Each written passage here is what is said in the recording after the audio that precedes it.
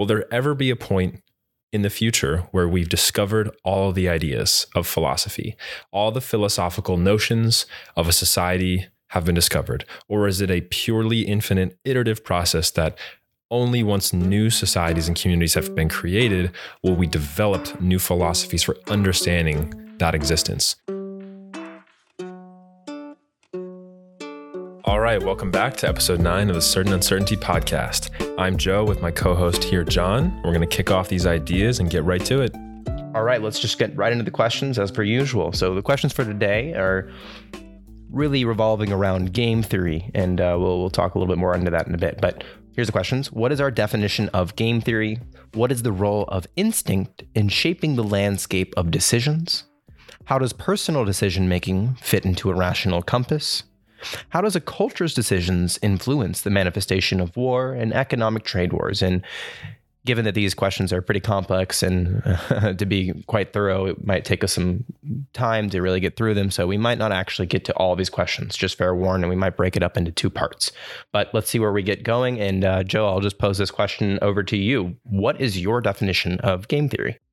So when I look at how we break down game theory from the mathematical approach and the logistical approach, there's kind of an added layer that I personally don't think really gets incorporated into the way we look at game theory. So in its simplest form, it's a set of models that can help strategic interactions with decision makers. And when we look at rational decisions, there are so many layers that we can look at of how individuals in a group or in a two-way interaction can come to a conclusion. And if we wanted to break this down mathematically, you can look at one of the most common examples, which is the prisoner's dilemma, which, for those who haven't heard it, essentially looks at 2 rational decision makers being asked questions that hinge on the possible results of their friend or their ulterior motives that they have in this situation, which for the prisoner's dilemma usually revolves around getting a lower prison sentence to sell out your friend or your co-conspirator or whatever it may be, or not sell them out, but save your friend and have a longer prison sentence if neither of you talk. So that's usually what revolves around the definitions of game theory, but it has so many more deep applications. And to me, the added level that makes it super interesting is when we think about how you have to understand intrinsic motives for different individuals and how you can try and predict those motives for rational and irrational decision makers. Yeah. In this case, with the ultimatum of saving your friend, well, I guess not saving your friend, but saving yourself and sacrificing your friend. But maybe it's more of a priority, right? Maybe it's more rational to prioritize your own life in this case than the person you're trying to kind of dig up dirt under to reduce your prison sentence. And so in my eyes, it's, well, what is rational in the context of, can this person also live with that decision that they made? Because that's a big part of it, is if there is some level of guilt associated with their decision to throw their friend under the bus to gain some positive benefit. And this, if we frame it like this, I feel like we can kind of ripple its relevance to a lot of different situations that we find ourselves in quite often. It's like, well, do I prioritize myself over this individual, full well knowing that my benefit is their loss, right? And their disadvantage, I will profit off of it, more or less, maybe in terms of the time I have being a little bit more free and outside of some borders, in this case, prison. And so I kind of want to just jump in on that, the idea of rational selection when there's in this case, a zero-sum framing here with it. And is that true? Maybe there isn't necessarily a zero sum. Maybe there's another alternative for decision making. We can choose to be more strategic with this type of game theory decision making. I think that really all of us partake in game theory dilemmas and scenarios all the time. I think in our work environments, our personal environments, our relationship environments, all of it actually revolves around this idea of game theory.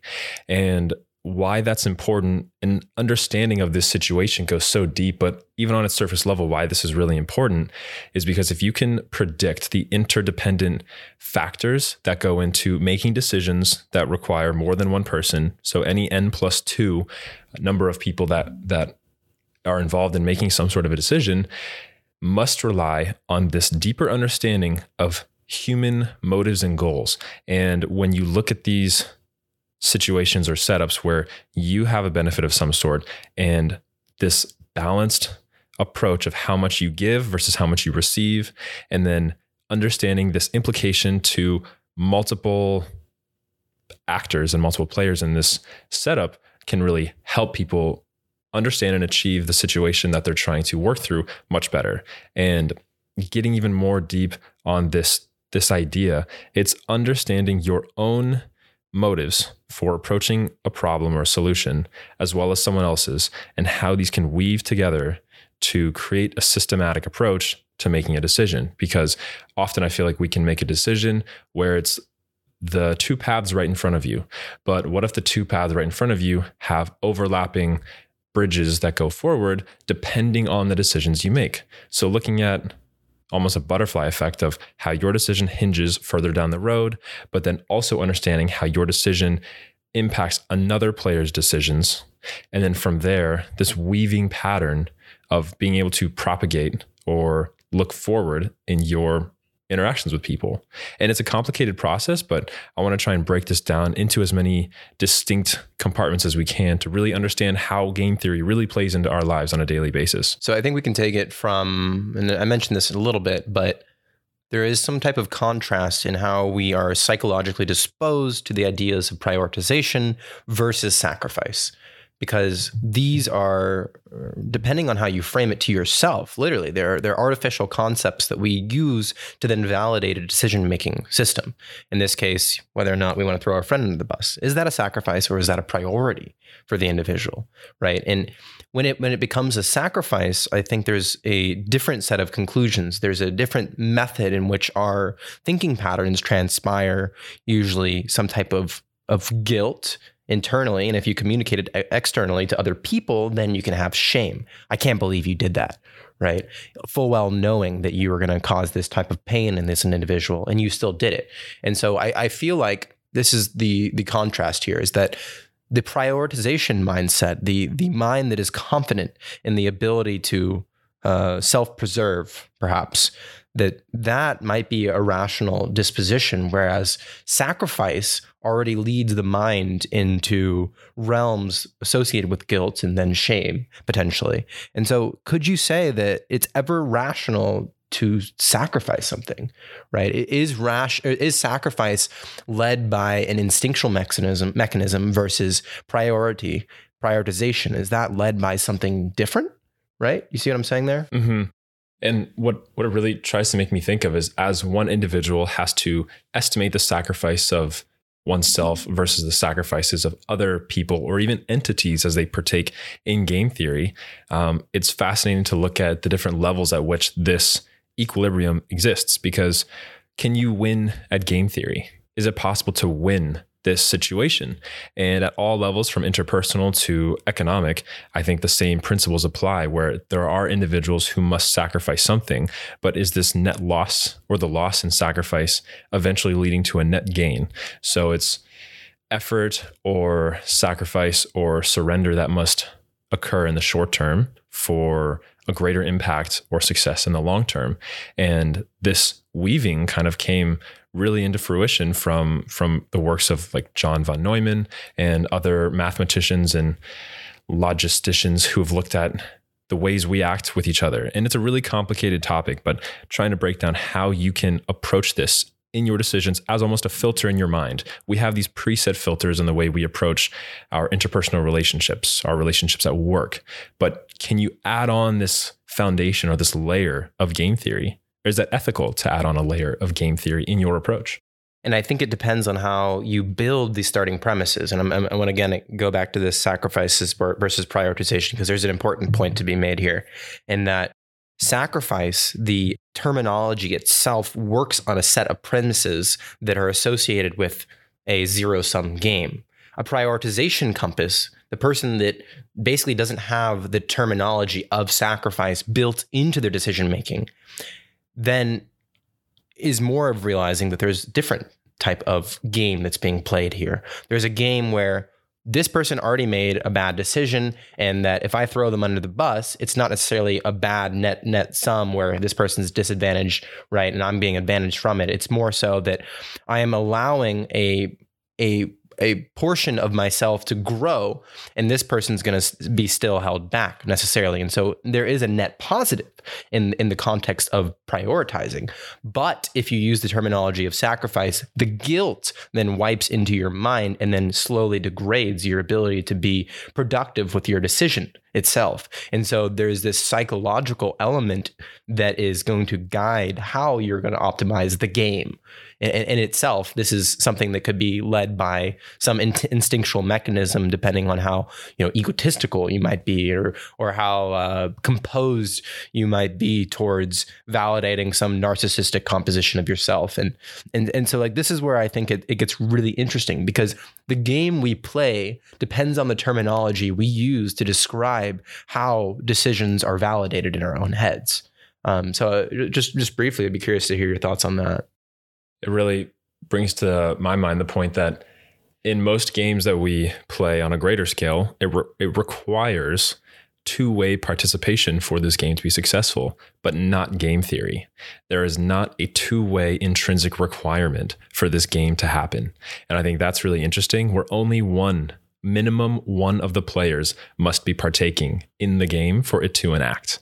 And that's somewhat terrifying when you think about all the implications for the decisions that are made on a daily, hourly basis, that you may not even know that you're playing in the game, but you are.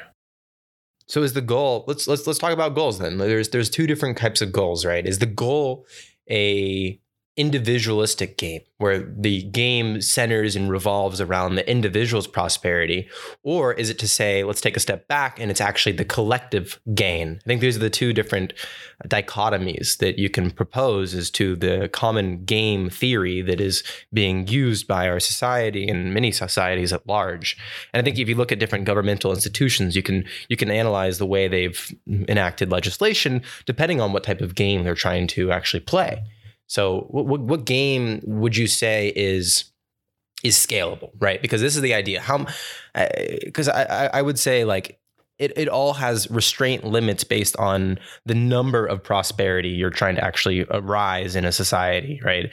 If it's a collective gain versus an individual gain, what actually allows more scalability? So I wonder, can one have collective game theory from an individual perspective, or is it intrinsically the individual using the collective organization as a tool for their own individual game theory? So maybe in a collective game theory, there is people playing the individual game theory. Collectively playing it for themselves. Right. And so they're basically telling the collective, play this game. I'm going to play my own individual game so that I can profit off of your silly, irrational decisions that won't benefit yourself. I'm going to take the net profit of your own ability to sacrifice, and I'm going to prioritize, not sacrifice, your own sacrifices, so that I can profit off of it. And so this is a really interesting idea then, because then it draws the illusion of collective versus individual prosperity, and how collective is potentially a delusion, and that it's not something that can really be scaled, because there always will be individuals that have the individual game in their heart. No matter how you say like, okay, well, what if we get everyone on the same page of collective prosperity? It's not going to happen. There's always going to be those people who are playing that individual game because, and this is maybe where we can talk about the idea of the motivational factors of the game itself, right? As if it's a idea of ennobling knowledge, or it's a victory type game. And I heard these two terminologies recently, but there's a contrast between what is called philia Nikeia, which is the love of victory, versus philia Sophia, which is the love of wisdom. And I'd be curious to see how we could fit these two terms to describe really, really bold brackets between human psyches, and how those then shape the individual game versus the collective game, right? Because they're very different if you want to win versus if you want to simply learn, right? I think there's a little bit different there. Could you describe both of those terms again in just a little more detail? Those sound really interesting. Yeah. So philia Nikeia If you think about Nike shoes, Nike is basically using the terminology Nike because it symbolizes victory. And so for sports, right, that's where Nike comes from. And it's like you want to win the game, right? So that's Nike, right? And so you put the term philia, which is to love, right? You have philia Nikeia, which means to love of victory. And then the other terminology, philia Sophia is a root of knowledge and wisdom. So it's the love of wisdom in that context. And so the idea that I'm trying to allude to is that is the game to love the idea of winning, to sacrifice others, right? And that's what I would call the philia Nikeia version of game theory. And then there's the other contrast, which is the philia Sophia, the love of wisdom. It doesn't matter who wins because there's another game played psychologically. And that as long as we prosper in our own individual knowledge aptitudes, then we can, build a scalable system, right? Do you see where that goes? Yeah. So it makes me wonder, how do you take your perception of a situation and break down the different losses and gains that you're hoping to win from this? Because everything has deeper meanings, everything. And when you look deeper into the actions of a situation and you say, okay, on the surface level, it could be A, B, or C are my options and alternatives. But then when you look a little bit deeper into A and B, you can see that the repercussions further down, or the gain that may come, is far greater. And when you start to categorize these things into a love of wisdom or power or instantaneous gratification, you have to reflect upon your own mechanisms and why these things are pleasing to you. Are you craving instantaneous gratification, or do you have this patience, which you're willing to play the long game theory of this set of pieces that are all interdependently moving in order to achieve a firm but strong long-term goal? Right. And this also alludes into the idea of the finite versus infinite game. Right. This is where we can really draw a contrast, because the finite game is a game based on victory. It's a game based on finite systems where we know the end happens when you get this many points, or in like the game of sports, right? You get this many points, you win, right? That's a victory. It's a finite game. It has a time period that is well defined and we can understand it, versus the infinite game, which is the love of wisdom, perhaps.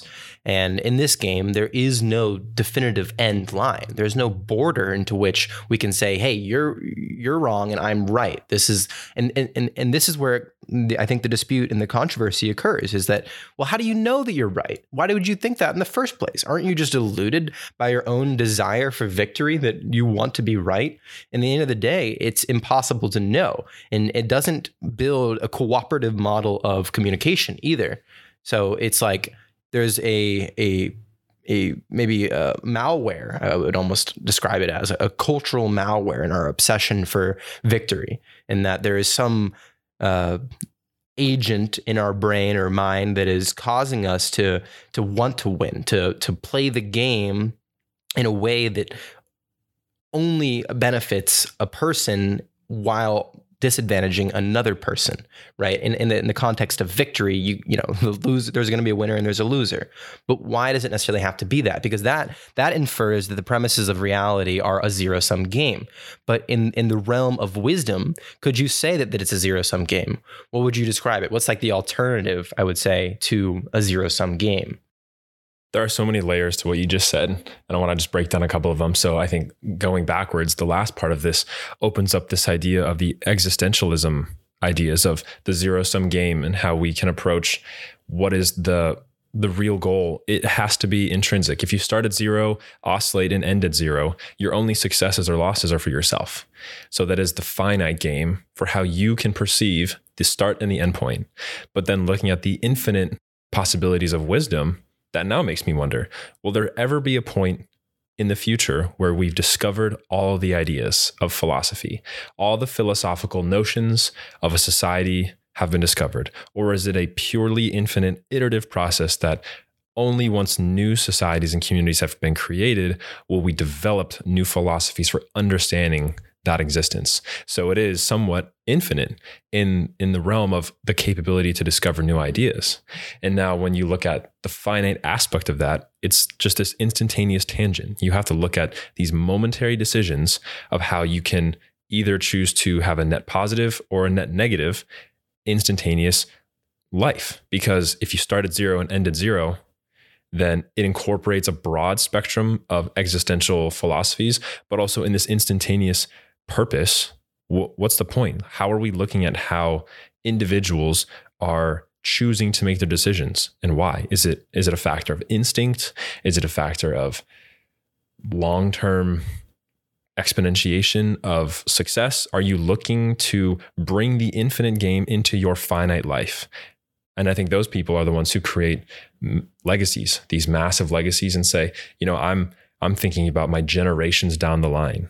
I will make sacrifices in this life so that my further generations can have great success. They can play the finite game. I'm playing the infinite one. Mm-hmm. And those are broad ideas. So let's bring some observations to this and really justify these claims, right? Because in the Philia Sophia version, the love of wisdom here, the reason it's not a zero-sum game is because I can profit off the ideas of previous generations. For example, Isaac Newton. With the laws of physics, I am able to then create some new types of innovation and build upon the system. However, with a victory, I can't necessarily build on a victory. It's done. It's over. The game has been won. That game was finite, right? I can't jump back into that game and actually progress it because the results have already been made when it comes to any finite objective, whether or not it's, discovering some new type of idea in a specific field. It's like, okay, that's done, right? But if you build some type of formulaic version of it, I can expand on that, right? As opposed to some concrete, this is how it is. It's like, well, no, not really. I can't expand on that. You see what I'm saying? Yeah. Is there a difference between ideas or fundamentals that existed before discovery versus created? And what makes me think about that is the laws of physics that Isaac Newton discovered existed before him. They were naturally occurring, but he was the one who discovered and founded and quoted these laws into existence. But how would we compare that to other types of discoveries that are not naturally occurring, that must be created and innovated on? So he was creating philosophies or ideas and structures that play the infinite game, and it had always been infinite. They existed before, during, and after his perception of them, but we are able to grasp them now because he noted them, as opposed to ideas that did not come into existence until an individual mind playing the finite game decided to discover or create them. Expand on that a little bit more. I want to see exactly what you're talking about there. So when we look at laws, physical laws, natural laws, or aspects of nature that we are engineering and creating, we can look back, and obviously we've iterated through history and used the results of the finite games of the past, like philosophers and mathematicians and poets, to better structure and iterate on their ideas. But at what level do you say this is an original fundamental idea versus something that has been noted but has always been in existence? So when we look at massive astronomical discoveries or even micro physical discoveries, they've always been there. They've always existed. I didn't have to combine 3 different elements or compounds in order to create gravity. He figured it out, but it had always been there, as opposed to new types of elements that are on the periodic table that are only in existence for instantaneous micro amounts of time. Those required adaptations for our physical limitations to create them for an instantaneous moment. Elemental ideas versus innovative ideas. Yeah, I think it depends on the perspective in which you're viewing these systems. So if you take the human perspective, then, well, these things were never discovered because they never circulated our human consciousness. But if you have the capacity to think that the universe has its own type of conscious system of operation, well, that system of operation has always known the game. The game has always been self-evident. It's imposed in the rule system, the physics that we call it. And so it's like, well, there is a line that we have to draw in terms of perception in events of perception. And so maybe from the universal perspective, there is always a constant set of knowledge that is being unearthed by our own motivation to put it into an abstract form of thinking known as human language. Right. And it's in the process of converting these types of physical phenomenon into a language that is communicatable and repeatable And that's the key, right? Is the repetition of the idea and how that stands against the test of time.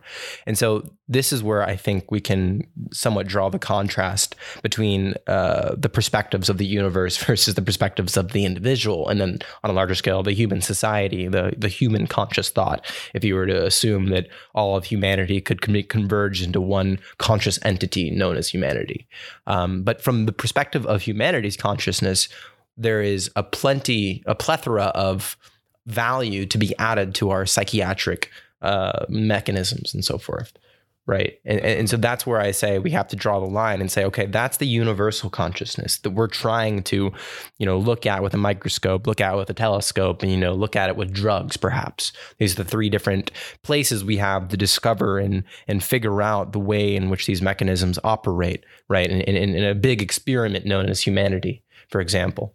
And so the game theory here might be a little bit more existential if you take that universal lens. And so the existential aspect of it is, well, what is left that needs to be discovered? And these are questions that we have to ask. And this is what gives people purpose. This is what gives people a reason to wake up and not kill themselves, right? This is the simple answer of it. And because every day we're confronted, and as challenging as it is to deal with these types of thoughts, every day we're confronted, well, why be alive today, right? Why actually go through the motions of this conveyor belt of action? And so it's up to us to figure out what game we want to play. And this comes all the way back down to the finite versus infinite game, and whether or not you are actually looking at a long-term timescale of the game, right? Because the game plays out whether you like it or not. It's going to play. And if you only want to play a part of that game, so be it. But don't tell me that's going to be the benefit of everyone else. Right. And this is where people, I think, have their own inherent contradictions within their dispositions for telling them about their love of victory, for example. Exactly. And I think that now leads to the question of how do individuals take the levels of purpose? So I think humanity in its essence is just finding reasons to have purpose. But when we look at why people make decisions, there's all the levels. We've heard of the id, the ego, the superego. We won't get into those, but looking even more simplistically is instinctual. When we look at the hierarchies of decision-making that exist and the societal structures that we have in place already, when do those fail? And I think when those fail are when instinctual decisions must be made. The rules and frameworks of society and how people interact with each other are abandoned once threatening instinctual decisions must be made. And those are the most interesting moments. They're nearly primal in the way we look at how people make decisions, and the level of consciousness that plays into the game theory, I think, is also abandoned. Yeah, and instinct is an interesting one to pick up on, because instinct in itself is an entity. It's a part of your psyche that is somewhat been playing a game that you don't really know. It's a game that you are unaware of, and it's been being played through this experiment of humanity for the last however many billions of years, right? With the first creation of organic life, and then that propagating down the evolutionary chain into some system that builds an awareness of that ability, of that game, that subconscious or unconscious game. And so there's two different games you can play within a human mind. You can be aware of that instinctual level, and then try to identify the unconscious means for which that instinct changes and adapts and reacts. Your fight or flight responses, your rest and relaxation response. Those are the different contrasts that we label as the parasympathetic and sympathetic nerve system. And so in these systems, we can then arise some type of mechanism by which our instinct operates on. And the biggest problem right now is that the amount of causality our instinct has to react to, especially in the technological era, the digital era, is just so vast. And a lot of our instincts that were shaped on much more natural technologies like light, like predators and basic tribal functioning and social culture building and so forth. But when you expose that instinctual mechanism to a cultural unit, in this case, a global cultural unit that it's never been familiarized with, all the different idiosyncratic elements of the various cultures around the world, well, then how can you say that your instinct at any level is more rational than your own conscious ability? Because it's being based on a set of tribalistic principles that are low in the variance spectrum. And when you actually increase that variance to what we have today, we are basically maximizing our own instincts reaction to variance across a wide range of cultures. And so this is where we get into a lot of big problems, right? I love that. Yeah. And that's exactly right. So when we try and think about and conceptualize the existence of different generations of human beings and Homo sapiens for hundreds to thousands of years, when you think about some of the earlier humans in existence thousands of years ago and the frameworks that they had, not only socially, but mentally, try and think about the brain's capacity to interpret, live within, and be an interacting player or agent in that framework which existed around it. But when we look at now, we obviously know that we're far more advanced. Our communication, our interpersonal skills, all of these new traits that we've developed are merely a result of the framework that's been created now. And I think the reversibility works, where an individual now could go back then with the, preconceived notions of the existences of how they interacted then to try and survive. But the inverse of that, where someone from that era could not nearly survive in this day and age. And it's interesting because the brain's mechanisms of survival are nearly the same. The same brains existed then as they do now, for the most part. There are conformational changes which have happened over a few thousand years, but when we're talking on the scales of evolution for thousands of years and how individuals are capable at perceiving the games in which they play in, prehistoric, or not nearly even prehistoric, just thousands of years ago, individuals in those societies and cultures did not have the capabilities implemented from the structures around them to think on the same levels as we do. And we could say, is that a factor of broad education? Are we being exposed to these frameworks earlier on?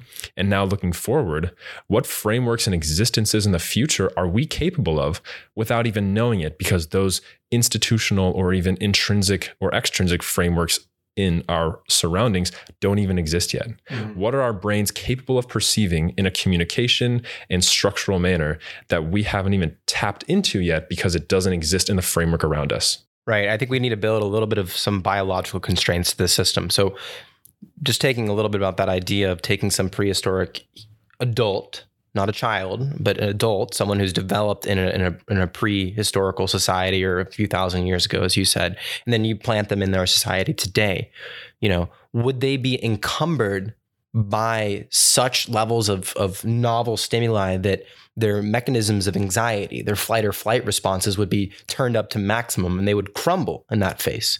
And maybe from that, you could then make the observation that as humans, the game we're playing is to actually maximize our anxiety, because our anxiety is really a triggered response that tells us something's not right. Right? Something is going on that is potentially going to harm the survival of you as a species.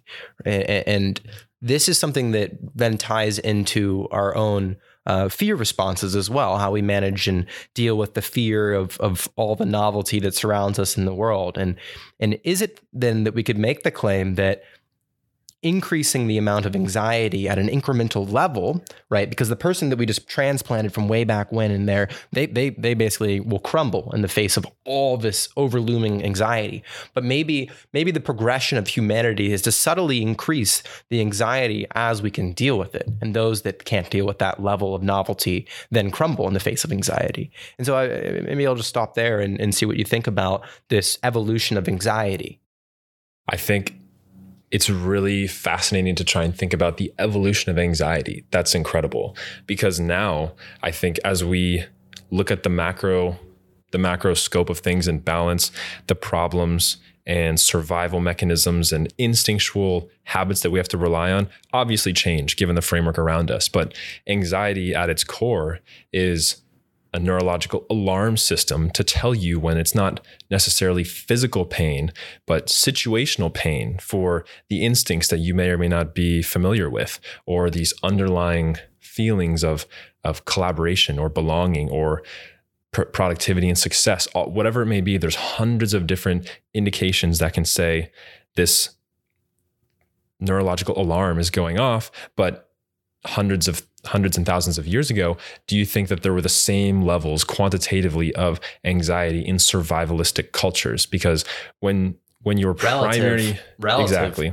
Yeah, it's all relative. These anxiety levels are indicative of the familiarity. And this is something we talked about in the last episode, which is this familiarity bias, how familiar we are with ideas and how we're more willing to take on new ideas the more familiar we are with them, because it reduces anxiety. But when we maximize anxiety, how then does that affect the rate in which we're evolving in this game, this love of novelty and wisdom, right? Because wisdom, in a sense, is a form of novelty. It's a form of change and adaptation to these new informational beasts of creation. And so is the evolutionary game a game of anxiety, right? Is it a game of fear? Is it a game of love? These are the inherent games that when we abstract it down to the level of an emotional creature, as we are mammalians, it is a very tough idea. And it's also because anxiety is causal to emotions of fear and to love as well.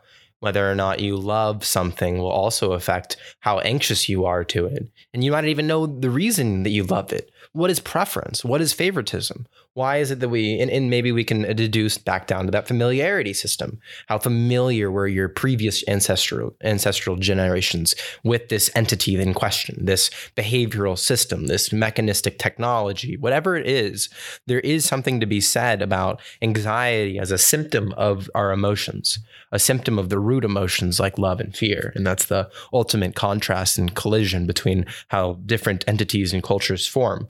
On what basis does that anxiety then manifest? How anxious is a culture? How much is it that anxiety is then pushing them to make decisions in this way or that way? And I think these are the guiding principles that we can look at when we're talking about these types of game theories. Is, that this is the whole problem with looking at it on a computational scale, is that you're removing the very aspect of what makes humans human. And in our own mammalian circuitry associated with play and emotion, right? These are probably interrelated at some level, but to kind of wrap up here, it is this emotional game that is arising the symptom of anxiety. And just for your own thinking style, I would challenge our viewers here to somewhat assess what items cause them the most anxiety, and then condition themselves, because this is something that's very, very important. If you're conditioned to a stimuli response, maybe you're dealing with the anxiety of the response, how will that then shape you to make larger sets of decisions that have encumbered levels of anxiety? You have to build yourself up to it. You can't just, go out in the world and randomly just take on these huge big decisions, because you might be crippled by anxiety. And no matter how valuable what you think is to be true, you won't be able to say it because your own nerves will prevent you from doing that, because of the social outcast, because of the potential societal norms that you're violating. And all this ties back down into the root of emotion as a central theory for which game theory prospers. That's a fascinating way to wrap up the episode. Thanks, everyone. All right. This has been episode 9 of the Certain Uncertainty podcast. Thanks for listening, and you can watch us next week. Thank you. If you made it this far into the podcast and want to hear more content, please consider following us on Spotify, iTunes, or YouTube, and sharing today's podcast link with your close friends. We hope this podcast incites you to start some interesting conversations and expand on some of the ideas we've discussed. Thanks again for listening to this episode of the Certain Uncertainty podcast, a podcast aimed at unveiling the certainly uncertain relationships between some of the most complex systems known to man.